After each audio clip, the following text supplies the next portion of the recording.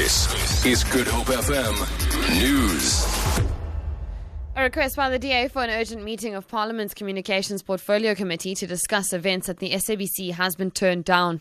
The DA says it has become clear that the ANC is not serious about restoring the credibility of the SABC after the party received a response from Parliament's Chair of Chairs, Cedric Frolick, declining their request for the meeting.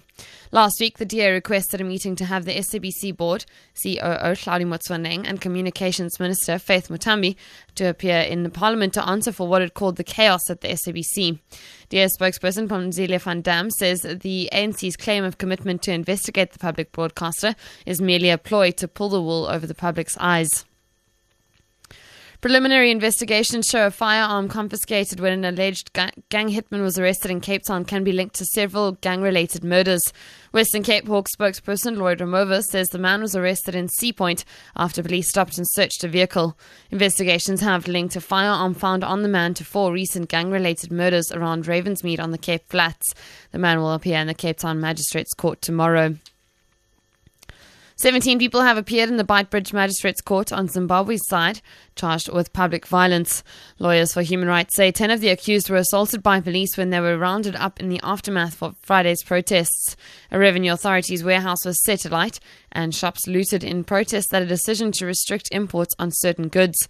Beitbridge Magistrate Gloria Takundwa says the 17 had remained in custody till Tuesday, where a bail application will be considered. The Two Oceans Aquarium in Cape Town has used Plastic Bag Free Day today to create public awareness about the dangers plastic bags pose to sea animals. Spokesperson Hayley McClellan says about 8 billion plastic bags are being used in South Africa each year. She says this has disastrous consequences for the environment. For the aquarium, we focus on plastic that ends up in the ocean primarily because ocean creatures often will view plastic as food. So let's use a turtle as an example. A plastic shopping bag that floats in the ocean can look like a jellyfish. And for a turtle, a jellyfish is their main source of diet.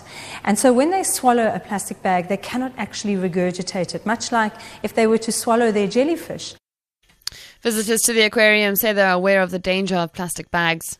If you throw it into the oceans and rivers, then the fish can swallow it and the plastic can damage their stomachs and then they can get sick and they can die. The litter along the road, that's always a concern for me, especially on a windy day. You see it blowing everywhere. I've heard people say it's like our national flower already. I know that we have too much of it around and I wish there was an alternative. For Good Hope FM News, I'm Vicky McCallum.